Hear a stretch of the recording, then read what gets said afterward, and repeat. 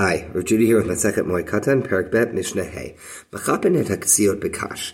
So one's allowed to cover up fresh dates that have been picked with straw. What's going on here? So dates are a fresh fruit that's very soft, and getting them wet is a bad idea. It makes them mushy, it makes them go rotten, they're more subject to even than they were to getting bugs.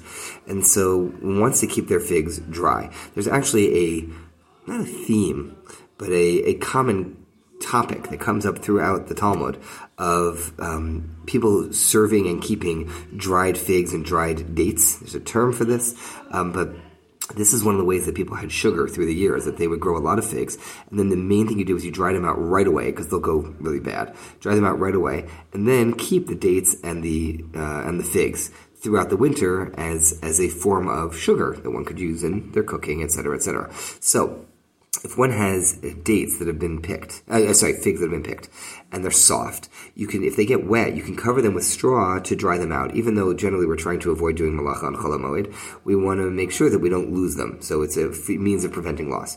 Rabbi Yehuda Omer Af Ma'abin. Rabbi Yehuda says you can even stack them on top of each other, make a pile of them. Say it's raining a bit, and you have nowhere to put them. You could stack the figs so that the outer figs will get wet, but they will protect the inner figs, and that way so stacking is like a more significant activity. You could even do that, he says, to protect as many figs as possible. Here are people who are in professions. Generally, you're not allowed to work on Chol HaMoed, but there are professions where people need these things for the Moed. So if you are a salesperson of fruit, or ksut, or clothing, or kalim, or vessels, so things that people need, you're allowed to sell, but you're not allowed to keep your store open the normal way, because you don't want it to be like you're working, people shouldn't think that you're working on Chol HaMoed, you don't really want to be working on Chol HaMoed. So what do? Gemara explains that you basically leave one door to your shop closed and one door open, or you only have a back door open. And that way, anybody who really, really needs to get something knows that they can come by, but you're not like open for business. Available, if need be.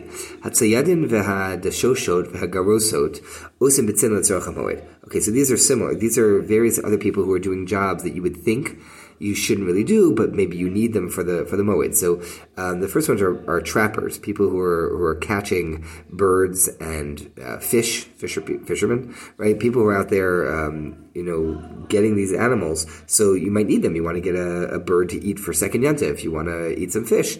So it's mutter to work again. They can do things in private.